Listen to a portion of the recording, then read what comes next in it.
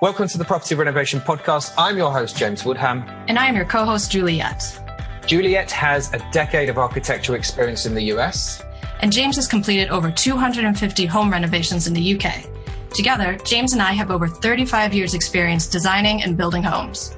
This podcast was created to give you, the homeowner, the power and the knowledge to get your project done right, on time, and with quality workmanship. We've been going for just over a year now, and we have over 50 episodes for you to listen and absorb all the information from key experts in the industry. That's right. We've spoken to industry leaders, builders, architects, and the best part of what we do is hear from you, the homeowner, what went right and what went wrong. We really hope you like listening to this podcast, and if you do, please leave us a review. Reviews expose us to more listeners, which in turn means we can help more homeowners save money and avoid the chance of things going wrong. With that said, let's get into today's show. Hey guys, this is Juliet, your co-host for the Property Renovation Podcast. This week I sat down to talk with Dominic Rubino from the Cabinet Maker Profit System podcast. He is a business coach who works with contractors and tradesmen, and specifically, as you might be able to tell from the name of his podcast, he works with cabinet makers and architectural millworkers. So even though he's not a general contractor himself, as a business coach, Dominic's pretty much heard it all, and he's heard it directly from the source, all the concerns and different pain points that general contractors have about running their business. So he sees things from their perspective. He sees how contractors judge the fit between themselves and a potential client, how they, as contractors, would like to run a job, and what they expect from clients in order to have a successful project. So I really enjoy talking with Dominic, and I love to super straightforward insights about what is actually going on in the mind of a GC during a renovation project. We really hope you guys enjoy this episode. If you do, please visit us and join our Facebook group. You can find us at facebook.com/groups/the Property Renovation Podcast. You can also listen to us at iTunes. And if you do like our work and you like this material, please leave us a review. It really helps out other people to find our podcast, and hopefully we can provide some value and great advice to them as well. All right, with that said, here's today's episode.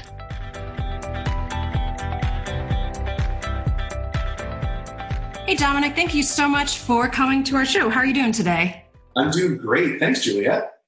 So we are super excited to have you on our podcast, but to our listeners who don't know who you are and what you do, why don't you tell us a little bit about yourself, your background, what you do, and why specifically are you here for this episode of Inside the GC's Mind, Inside the General Contractor's Mind?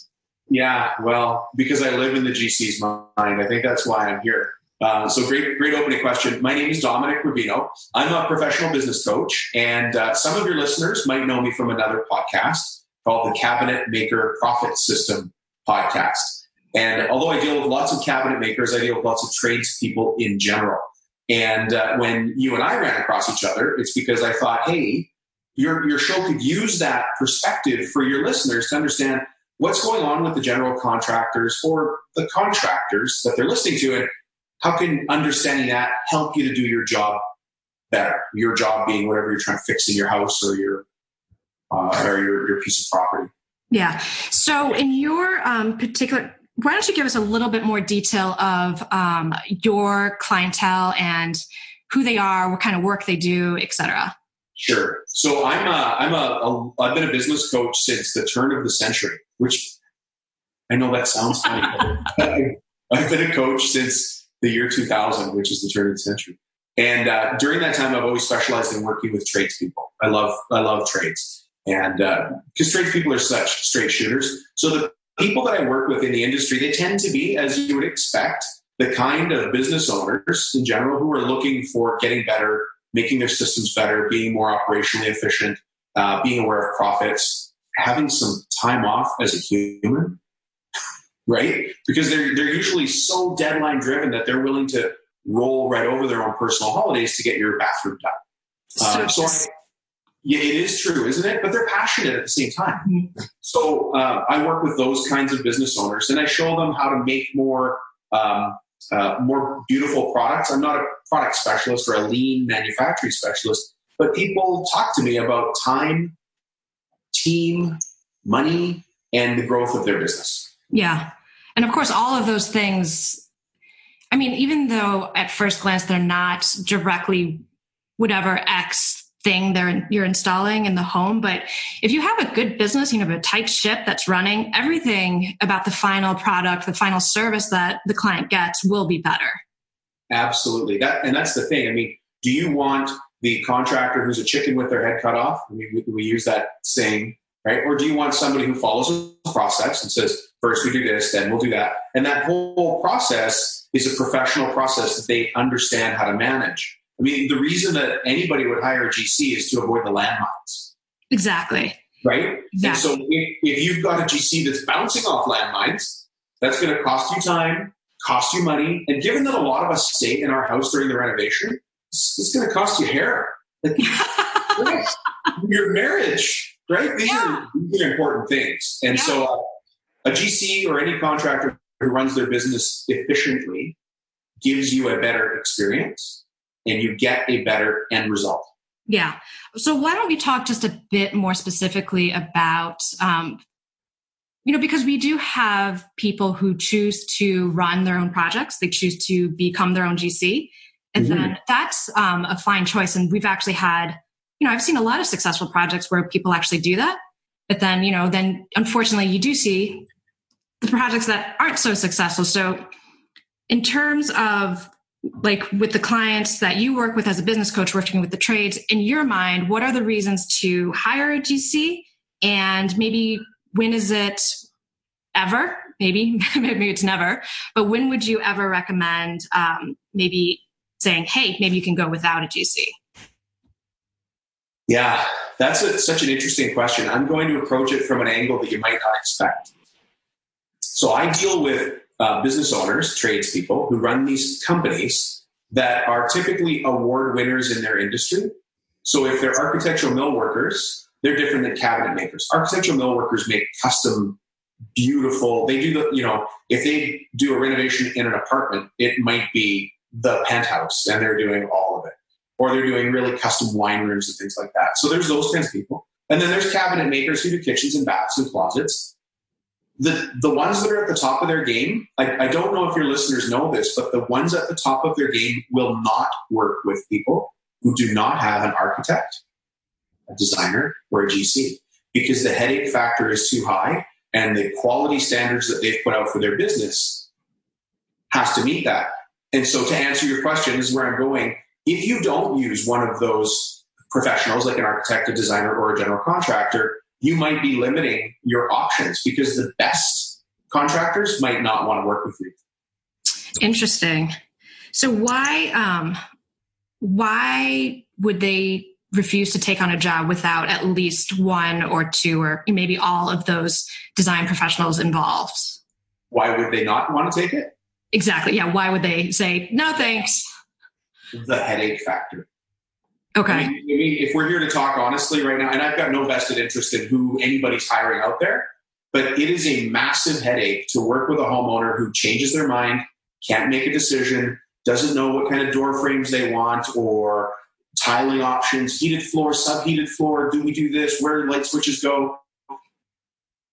Top professionals want to come in and do their job and do it really well and move on, but they don't want to get caught off in all sorts of other directions. Or maybe I could have just summarized that by saying they don't want drama. And as I think as a homeowner or even as a property manager, because some of them might be listening here too, and GCing their own jobs, that drama costs money and costs time. So in effect, you may be eliminating some of the best tradespeople from your choices because you're not using a designer, a GC, an architect. And I understand that those things cost money, but they cost money because you get back time and certainty. Mm-hmm. Definitely. I think it's always a very personal choice, as I like to say, because I know that not every single project certainly merits that level of professional project management. But if you do have a significant project, I personally would recommend, and I'm saying this as an architect, if I ever had a major home renovation, there's no way I would do it without hiring a GC or a project manager, mostly because I still need to do my own job full time, which is strangely managing other people's projects. And so I simply don't have the time to do an entire other full-time job added to it. Because like you said, I like having hair. I like being married. I like staying healthy and, not a complete stress ball. So for all these reasons, I think it's at least good to consider it. I'm sorry? It's at least good to consider what you may gain by hiring a GC, project manager, owner, even an owner's rep. I mean, there's many different sort of specific people you may hire, but all of them can take on sort of the role of project manager and help you through the 1.5 million decisions you will have to make. Yeah. Now there are some contractors, I'm speaking specifically about the cabinet making industry, and other trades like that deal with homeowners. They might be so good at doing kitchens that they effectively become their own general contractor. So you're hiring a cabinet making company, but they have the plumbers, they have the electricians, they have the tile setters, the drywallers, and all of the associated trades that go with that. And they're going to GC the thing themselves. But what I'm hoping your listeners are taking away is you're looking for somebody who says, we've got all that, here's how it works, and there's a process and a format to follow. Exactly. I kind of think about it as, and I mean this, in the best possible way, but most of the time, clients, even repeat clients that I've had in my business, they maybe do this 2, 3, unless I guess you're a very serious serial renovator, you generally only do like a major home renovation a few times in your life. And so if you think about it, a major renovation will take maybe a year, maybe a little bit more. So to me, it's kind of like, oh, that client in this industry is like 1 year old. This client is like 2 years old. So and you think about young children, and young children kind of need and thrive on structure. And so like you're saying, a good GC who comes in, provides all the systems, the deadlines, the ways of project managing it, sort of comes in and then just gives you all that structure to basically protect you, your time, your money, your budget, your stress, your hair, like all of these. Yeah. And the takeaway message, because some of your listeners will be contractors, I hope that they're understanding inside, even though we're talking about inside their minds, what the customer's looking for is certainty. They want a guaranteed product or process. And the more that we have systems and processes in place, which really aren't difficult to do, it's just there are some systems that are more important than others, and some that have to come first and some that have to come last, right? You can't grout your tiles until you've fixed the water board in the back of the shower. That's just the process. And it's the same with making systems in your business. So true. So let's quickly kind of go through, I'm thinking it'd be really good for our listeners if we run through sort of 4 major points of construction and then kind of what may be running through the GC's mind and all of those. So we'll go through maybe things that a GC may be thinking of during the design phase, the bidding phase, like the construction kickoff phase, and then sort of in the middle of construction and even towards the end, wrapping things up and punch list time. So, so when a GC is first brought in, and sometimes they are brought in when the design is still being developed, what typically is going through the mind of a GC? Okay, so I wrote down 5 things that in my work with general contractors and contractors of all sorts, the things that are going through their mind. So I'll go through them in point order first, and then I'll backfill them with you. So the first one is fit, right? The fit between me and you. Next is budget. Then we have calendar. Believe it or not, profit. Of course, it's a business. Did I say that? Right? And then landmines. Mm. So those are the points that I think are the highest priority for an ethical contractor. Now, I do want to point out that in my work, I run a podcast just like you do, and I do a lot of speaking in the industry. So I meet people who are winning awards in the industry or who are leaders and thought leaders in their industry. And the reason they even work with me is because they already know they're at this level and they want to get to the next level. So I'm not talking about the sort of fly-by-night, almost made-for-TV disaster contract. Right? Right? I'm talking about contractors that are really good at what they do and want to get better. So I'm hoping that your listeners also understand that there's a lot of people out there who perhaps might take advantage of them. And I think that's a fear that some people have. So I want to point out that the points I'm listing here are from an ethical contractor who wants to do great work, not take your deposit and run. And the way to look for that is to look for referrals, go see their house reviews, go see their shop, By the way, if you can go see their shop, first change your expectations of what clean is, right? Because if you go to a shop that cuts marble for countertops, there's going to be dust. Yeah. You should still see a sense of order, right? So anyway, let me go back to these points. I don't want to go off on too much of a tangent, but we are talking about ethical contractors who are concerned about doing great work and being proud of what they do. So fit. Fit between me and you is very important, or the contractor and the person getting the work is important, because we're going to be working together in a very intensive, condensed time frame with lots of emotion and lots of moving pieces. Those pieces being lumber, tools, people, lunch times. We have to use your bathroom while we're on site. Like all of those things, there has to be a fit. And so if you're awkward to deal with or they're awkward to deal with, that's something that a good contractor should be considering. That's the first one. All good points. Yes. Budget.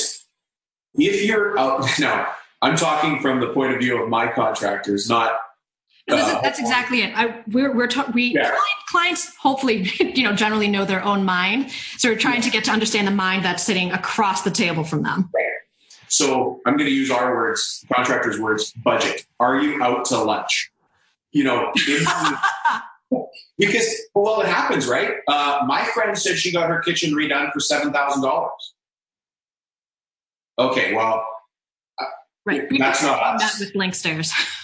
Pardon me? Be prepared to say something like that and just get a blank stare back. Yeah. So there needs to be an expectation that a certain level of contractor does a certain level of work. So you can't. It'd be difficult to compare a custom contractor to somebody who's pulling cabinets out of Home Depot or IKEA. That's a different thing. Now you're talking about a handyman who's buying stuff and reinstalling it at your house. That's a different animal. So budget's a very important consideration, and they're listening for cues from you that you understand that this job is going to be within the scope of X and that you have a budget. If you don't have a budget, be prepared to do your homework and find out the range, what a great contractor is and what a handyman who's going to be getting product from Home Depot is going to cost. But there will be a range. Absolutely. The other one is calendar. And this one is you should expect. I do not want to deal with a GC who's ready to go tomorrow. So true. Yeah. I kind of want to hear that they have a calendar problem and they can't fit me in for a little while. That makes me feel good. So when I'm a general contractor, calendar management and people management becomes a real thing. And asking to look at their calendar or understand their production schedule is actually a really good point for a homeowner or anybody doing renovations. Profit is another one. We are in business to make money, but we're also in business to build something that all of us can be proud of, because the headaches that come from fighting with people is just not worth it.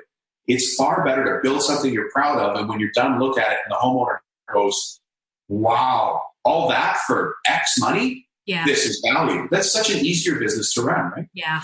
So I need you want your contractor to make a profit, or if you hammer them on price too much, then you're just telling them, don't finish this job. I want you to cut corners. I want you to try and put it over on me. I want you to reuse old product. You're motivating them the wrong direction. Yeah. You got to let them make money. It's true. It's just true. It's just true. I mean, because you don't see construction companies out there decrying their not-for-profit status. It doesn't exist. Yes. But I didn't expect a hospital to make money off of me these days. I mean, just because, it's true. They're a corporation. They're a not-for-profit corporation, but they have to stay in business, and you just expect that. Yeah, it just is the nature of the beast. But the same thing, people might be listening to this podcast while they're driving to work today. What if you walked in and your boss said, hey, I know we normally pay you, just to use a number, $25 an hour. Today, we're only going to pay you $23. How would you feel at work? It'd be less of a good day. It would be less of a good day. And you start thinking, why am I doing extra? Why am I working so hard? Who cares? Well, profit is important to the contractor as well, because they need to run their business. They need to pay their people. They need to run you think about it, if they want to run a business and add systems and processes that make it better for you, they've got to invest in their company as well. The only way to do that is through profit. So it's just the way of the world. They need to make money. So I think we all understand profit. The other one here is landmines. And this is important. So what's going through the mind of a general contractor or a contractor? If they're sitting in front of a couple and they're already fighting and this contract hasn't been signed, fighting about what direction the sidewalk's going to go and how high the patio needs to be. And that is a big headache for a serious contractor. And you're causing flags to go up in their mind. They're just like dating flags, right? Yeah. Those are red flags. And you're showing them landmines. Oh, you have a point there. I can see. What? When I said dating, you jumped forward. I did? Yeah. You're like, oh. Oh. And I think because, surprisingly enough, it was early in my career working as an architect that I met a client on site at their home, and she was like, we were just sort of talking afterwards, exchanging pleasantries, etc. And then she's like, yep, this is the good part. This is the honeymoon phase. She's like, it'll get worse later. She's like, but then we'll kiss and make up at the end. It'll be fine. And so she had renovated our home before. And so she actually knew the whole arc of being like, oh, we're really excited about this project. It's going to be great. But that's before, the demo crew comes in and things start getting ripped apart and the stress builds. And so it's like any good movie. There's an arc, tension builds, and then there's a resolution, hopefully, which is a great project. Yeah. Yeah. It's so true. And the harder you make it for the contractor, those are landmines they have to think about. And a good contractor, especially in a home renovation while the people are living in the home, should bring it up with you and say, look, you've got a cat that never goes outside. I want to promise that the doors are going to be closed, but we are removing your windows. There's a good chance Misty's going to get out. Yeah. So you've got to...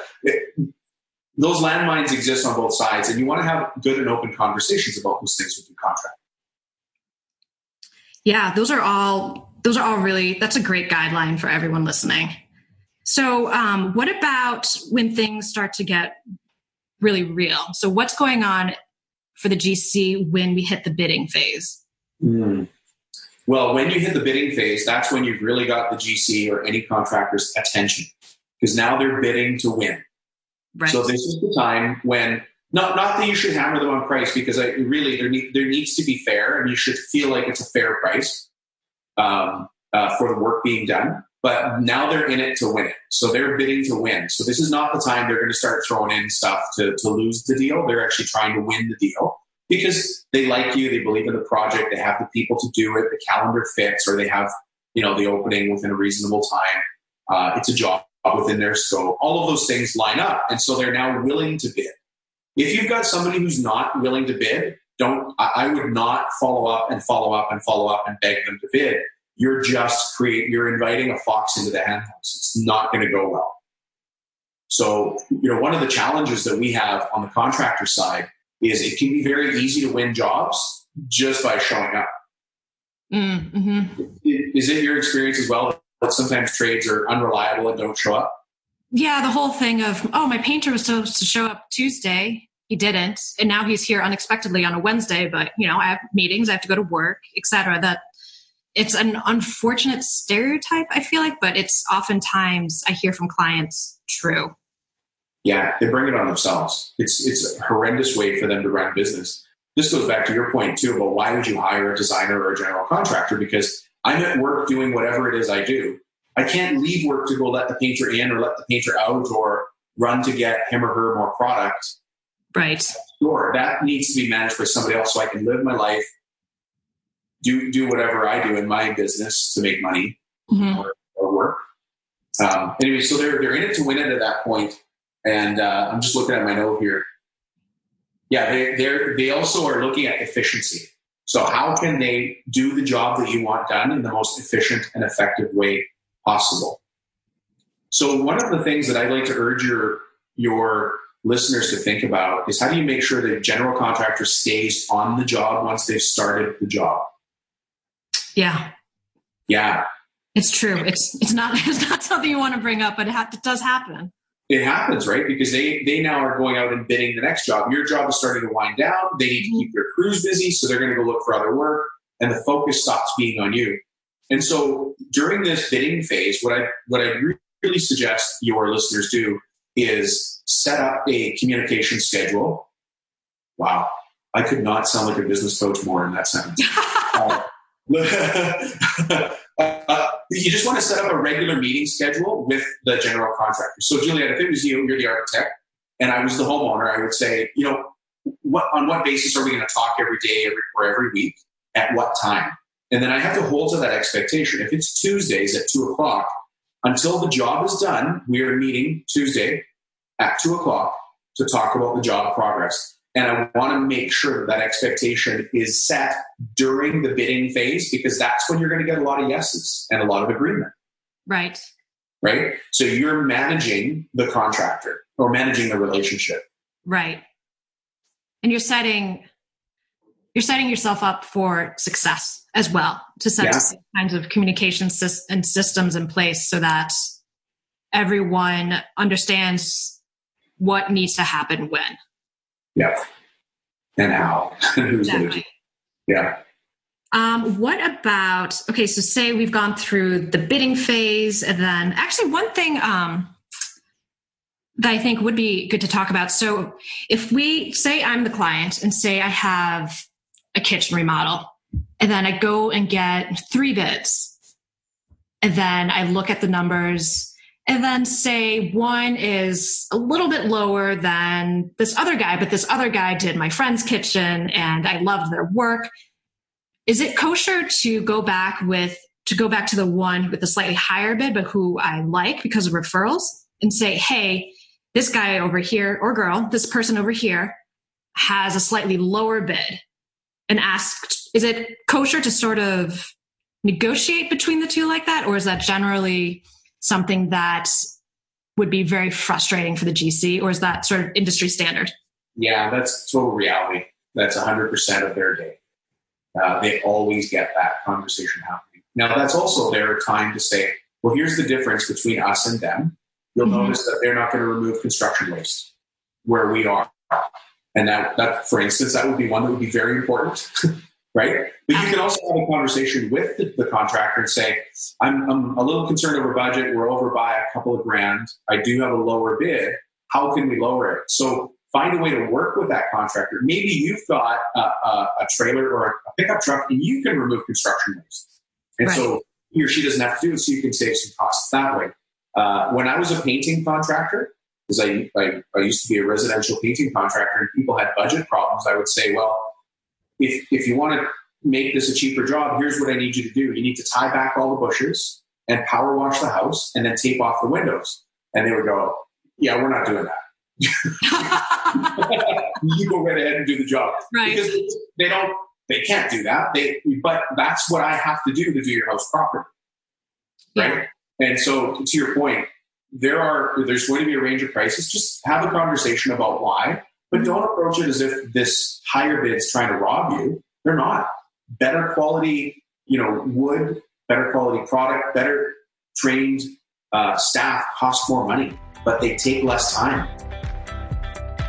If you're planning a renovation or you're moving into your first new home, then the Akiva Toolkit could be the solution you need. With its easy-to-use package of 10 documents, you are able to manage time, budget, and the communication between your builders and you to ensure the project is complete to satisfaction first time round. The Akiva Toolkit saves you money and time. It's for the first-time renovator and the renovator that wants to do things better the second time round. It's a fraction of the cost compared to paying for mistakes or repeating work that's already done. Go to akivatoolkit.com and get your project off to a perfect start today. So what about sort of during the midst of construction? So say this is a well-run project, as we want all projects to be. Say we have weekly progress meetings. We have an established way of communication between all parties. We have a central place where documents are stored. We have a point person on both teams. We have a point person on the client side we have a point person on the contractor side, and we have a point person on the designer side if there is one involved. So say all those things are in place. What are typically the things that contractors are thinking about sort of day to day or weekly, monthly as the project progresses? Brutal efficiency. Okay, brutal efficiency. So, I mean, a good contractor is looking for efficiency of time and motion. Like getting product on site, getting it brought into the project, getting it installed properly, having permits done, approved, passed, change orders. So if you as a homeowner are saying, you know what, I know we wanted the sink over there, but I think I want it over here now, that's a big deal. Yeah. And you should expect that you're going to pay for that change and all of the changes that have to be done to make that change happen. So brutal efficiency is what the general contractor or contractor is looking for, because profit is still their motive. If they're in business, right? They're not in business as a hobby to help you build your kitchen or your yard, or whatever it is. They're here to make money. And so understand that. At the same time, you have to be realistic, knowing that they have to do their work. So halfway through the job, changing it and saying, you know what, my kids aren't getting good sleep, so can you come after 9 and leave before 3? You've now changed the ability for them to do their work effectively. And that's not going to go over well. You know, those need to be expectations set up front. Right. So I think it's interesting that you mentioned change orders, because that's always a point of contention. I mean, just the other week, my partner and we had to sit down and write. We took over 4 hours to write an email to the client, to contractor, about a particular change order. And it was a very long process of documenting what was done when, who was included in what communication. We weren't trying to put the blame on anyone, but we were just trying to set the timeline of what happened when and maybe why it happened that way. So change orders are contentious. Yeah. So are there certain small things that clients can generally ask for without getting a change order, without expecting a change order? You know, this is where contractors actually get miffed. Like they get upset when you've got high-paid tradespeople on the job, and then you walk out and say, hey, can you guys just help me unload the truck? I just bought some furniture. And then you say to the tradespeople, what do you think? Do you like it? How would it look here? And now you've got highly paid electricians, plumbers, cabinet makers, and you're just chatting with them. The GC still has to pay them for that time. And you're being social, which is great, but bring them a sandwich and let them do their work. Because, so there's some things, I would say you can do a few little things, but you can't keep doing things. Okay. And then when a change order hits, it has to be clearly communicated, which it sounds like, Juliette, you were doing a good job of saying, this happened and this happened. So if you ask for a change, you should expect some paperwork on the part of the general contractor to say, you asked to move the sink. We can't do that until you sign this piece of paper.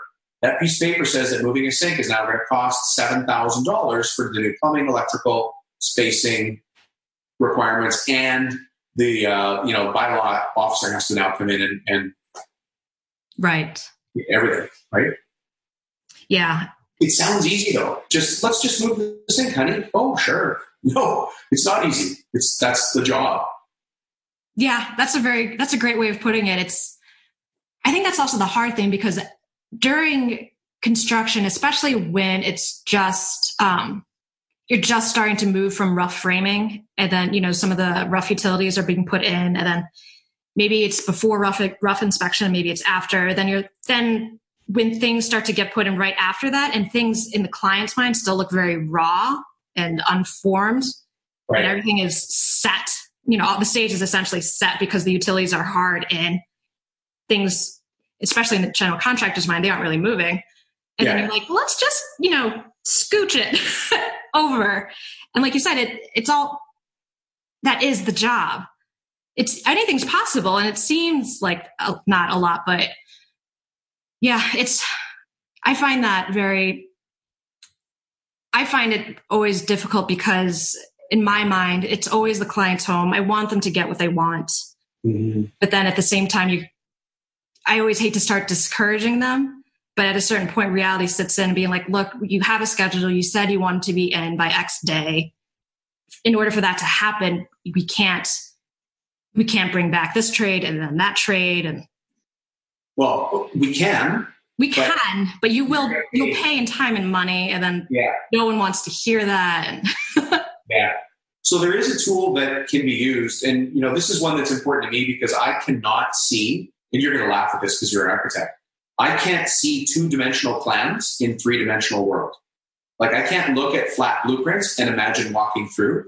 And so more and more something called 3D rendering is used, which is, so walk me through what it's going to look like. And you can, by the way, if your contractor doesn't have that, but you have plans, you can get 3D rendering contractors off Upwork or there's online services that do that. My wife is great at looking at things in 3D. I'm horrible at it. And if we're going to do a reno, I always say to her, I need to be able to walk through and understand. Oh, the cabinet's right there. Okay, so I can reach there. And, this will be here. But so there's tools to get around that. It doesn't solve everything, but ask for it. And if your contractor doesn't have it, find a way so that you can make the decisions to make that job go as easily as possible. Yeah. There, like you said, you can find, because those sites such as Upwork, Fiverr, Freelance, I'm not sure what the names of all of them are, but those sites are international. And so it's not just US, Australian, or, very expensive countries like Sweden. It's not just people, who list their services there. It's from everywhere. And so just the way the world economy works, it's really quite affordable to buy a service from, say, Southeast Asia. And they're using the same computer program that we'd use here. Yes, because those companies are global. Everyone will use Autodesk. Everyone will use SketchUp. Yeah, or any of those tools. So that's a way to get around this, but the homeowner has to be aware that could be a problem. And again, remember we talked about landmines before.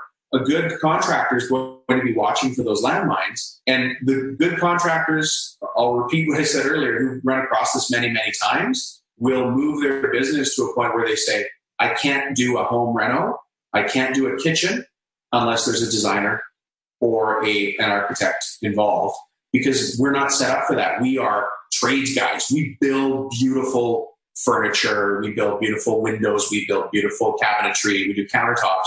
We're not designers. Designers give us the plans, we make them. And so you're actually asking, you're trying to milk a chicken. Like, you still got a problem, right? You've still got an animal, but that's not the purpose of the chicken. The chicken lays eggs. It doesn't give you milk. So you're asking the wrong expectation out of a very skilled person. Right. I think that's a great point. So what about when construction is sort of wrapping up and we are headed towards the punch list stage? What are things going through the GC's mind then? Do your listeners know what a punch list is? Let's talk about a punch list. Dominic, would you like to tell us what a punch list is? Well, you know what? The other thing is, do they know what a change order is? It just occurred to me when you said punch list and change order. Do people know what those are? Because if they're not in this industry, those might be foreign. Right. We have mentioned, I know I've mentioned change order before on the podcast, but you're right. I've been a bad host. I haven't explained No, this. not at all. It occurred to me. So change order is when, it is very much like its name implies. It's when you have something on drawings and those drawings were bid on. And so those drawings actually technically become a part of the written contract that you sign. And so that's why we'll call them construction documents, but in reality, like in official AIA, American Institute of Architects, in official AIA language, they are contract documents. So they are contractual. So when a contractor signs, and then, everyone signs off on a bid, a proposal, they are signing to an agreement to build what is on those plans. And those plans include the drawings, the notes, the specifications, and the specifications control the quality. Generally, they will oftentimes say the method of, not the means and methods of construction, which is specifically how exactly a floor or wall gets built, but final sort of quality control And so anyway, so the specifications, the notes, annotations, the actual like drawing, those are all part of the contract documents. And so when you change your mind, and so the sink goes from, say, the island back to the counter against the wall, that's a change. Right. And so the change order is to account for the work that has to happen for basically for everyone, for the architect to change all the drawings, for the contractor to go back in and set things up to account for that change, the change in the schedule, etc. So that those small, sometimes they're not small change orders, but so those are the things that change orders and that bill cover. Dominic, anything to add? Oh my God, that was the most thorough change order description I've ever. I might take that piece out of this interview and reuse it later. So now you're going to ask me about punch lists. I guess tit for tat, I'm going to have to answer that. Yeah, how about you take punch lists? So the way I view a punch list in very short terms is we've got a list of expectations that are on the job for building whatever the job is. So if we use cabinets as an example, but it would be the same for HVAC or plumbing, painting. These are the items required, and it's the punch. It's do this, do this, do this, do this, do that in a very listed format. So when we want to talk about the punch list, that's how I view the punch list. And those are important. When you get to that point, which is your opening question here, is what's the contractor concerned with? You know what they're concerned with at this point? Being done. Yeah. The last 10% of the job is the biggest headache for everybody. So true. Yeah. When you're dealing with a good contractor, they want to be done to the point where they can be paid the bulk of that money. Holdbacks exist in some places and not in others, but if there's a holdback, which is a percentage of the total contract amount that's held back to make sure there are no deficiencies, the contractor needs to get that because their profit is actually in that holdback stage. Profit is not thousands of dollars. If you're paid thousands of dollars for the job, the profit is hundreds of dollars. It's not what many people think. And so the profit is generally in that holdback stage. So the contractor wants to be done. They want to be off-site. They want this to go efficiently and effectively. And they really want you to be happy. They want you to say, wow, nicest kitchen, nicest landscaping, nicest siding we've ever had. Thank you. You guys have been great. Yeah. I mean, it's sort of strange because the end product for construction is so tangible, but I think that construction is at the same time such a service industry. Right. Because if you go through the experience of a renovation, even if the end result looks great, if you had an awful time during it, you remember that. And I mean, I think everyone knows if it's not going well. Everyone involved knows if it's not going well because no one's happy. And then you know that you're not going to get a referral. And I feel like everyone in this, here's another acronym for you guys. Everyone in this AEC industry, which is architecture, engineering, and construction, everyone in this AEC industry is it's such a highly referral-based industry. Mm-hmm. And so we really want to get that referral. We want to provide good service. We want to provide a good experience. I mean, and I want a good experience just for myself because I don't want to hate my job. I want to enjoy it. No. Yeah. It's, you want to have referrals and you want to have good feelings out there and you want testimonials. You want to be, the great contractors want to be proud of what they do. And they do this because they love it. They like working with their hands. They like creating. They don't want a desk job where they're just moving paper. That's not why they got into this. They want to build you something and have you go, you guys did that? That was fantastic. Yeah. That's what they like. Yeah. I mean, obviously I'm sort of in the same line of work, so I completely get just being able to stand back at the end of the day, at the end of 2-3 years sometime and just look at a project and be like, wow, I had a hand in that. I had a part in that. It really is an incredible feeling. And especially because homes last for hundreds and hundreds of years. So it's something that will really live potentially beyond you. Yeah. Yeah. Your opening question is about why hire a general contractor or a contractor. Mm-hmm. You just actually made me remember something that's important, and it's something I call transition zones. Okay. So when you've got multiple contractors working on your house, they will be trying to, sometimes they'll be trying to limit their responsibilities. So the drywaller will blame the painter. The painter will blame the finisher. The finisher will say, well, I don't do caulking on moldings. That was the painter's job. And at the end of the job, when you sit back and look at it and you're like, oh, we never did get the caulking done on the moldings, the trim around the upper part of the room or wherever it may be, you're going to look at that forever. Forever. And one of the things that I say to my listeners is we love, the cabinet making and architecture millwork industry. It's what we do is the last thing people see before they go to bed and the first thing they see when they wake up. That's the kind of pride my listeners have in what they do. That's their role in your house, in your home. And so if you don't use somebody who knows whose responsibility it is to do the caulking around the molding, or the trim work, you're going to miss that and you're going to look at it forever. When your friends come over for Christmas, Thanksgiving, on your worst day when it's raining outside, you're going to look at that and go,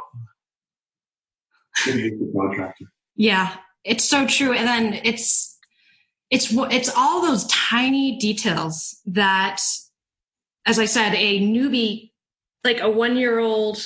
Yeah, you just don't know. Yeah, you just don't know because you don't. I mean, honestly, it's not your job to know who is responsible for sealing what, caulking what, providing one transition to the other. Like the transition from a carpeted floor to hardwood. Right. Threshold. Does the carpet guy provide the threshold? Does the flooring guy provide the threshold? Does the millwork guy? Exactly. And then at the end of the day, if that's not decided, if someone's going to decide that, or by default, no one's going to decide it and it's not going to get done, which is awful. But it's not really, it's not the client's job to know all those things until the client decides to take on the job as the general contractor / owner builder of their own project. And once you do that, then you do take on the responsibility of coordinating all the trades and most importantly is coordinating the work between all the trades, because like in a much bigger, like the example that I have is in a much bigger commercial construction project, it's sort of a terrifying stage because we're approving these huge precast panels that essentially are the building, because the plumbing, the electric, everything is embedded in these precast concrete walls. And then they're trucked in on site, they're erected, and that's it. It's done. Like literally things are set in stone because they're all inside concrete. Right. And then it's all the things that join to that precast, like these plates that are welded in to provide the surface for other connections that come later. Because in all the drawings from the precast fabricator say, this plate by others. Well, who's the by others? Who's going to take care of that? Who's going to coordinate that? And what's the thickness, the gauge of the steel? Exactly. So that's an example of those are the things that you really never think of because you think, it's obvious. It needs to get done. It will get done. If it's not on the punch list, if it's not in the plans, and this is why having a professional, these are the landmines I was talking about. If you don't know how the other trades work, you can't hold them accountable to the job. Your example of a threshold is an excellent example because I can't tell you that it's the flooring guy or the carpet guy or the millwork guy, because it's wood, who's responsible because I'm not doing that job. I would have to tell the flooring guy it's his or her responsibility and put it in their contract and then make sure they adhere to it. But if the carpet guy comes in and does his job, I can't just assign it to him. He's going to say, that's a change order. Right. Exactly. Those are the things because, because the general contractor coordinates the subcontractors, which are the specific tradespeople, specific tradespeople, meaning the plumbing guys. The plumbing crew is not your drywall crew. Your drywall crew is not your framing crew, etc.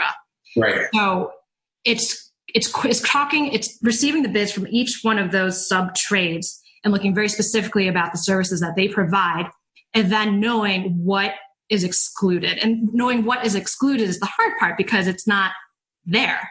So you have to sort of know where the voids are, but you're not going to know where the voids are if you haven't done it before. Now, I would say actually it's a little different if you are going to complete gung-ho DIY it yourself, like you are physically the one doing it, because that way, as you naturally work through things, you'll notice what needs to be done, those transition points. And you, as the DIYer, will simply take care of all of those transition points. So that may be different. So obviously, I think depending on how willing and how much you want to be hands-on, right, that's another thing worth considering. Yeah, transitions. Yeah. Well, Dominic, this has been so helpful and so informative. Do you have sort of any last tips of things that we should look for or things to think about as we go through these projects? I think that, as you mentioned, that testimonials and referrals are an important part of your business. They're an important part of every business. They're certainly important for me.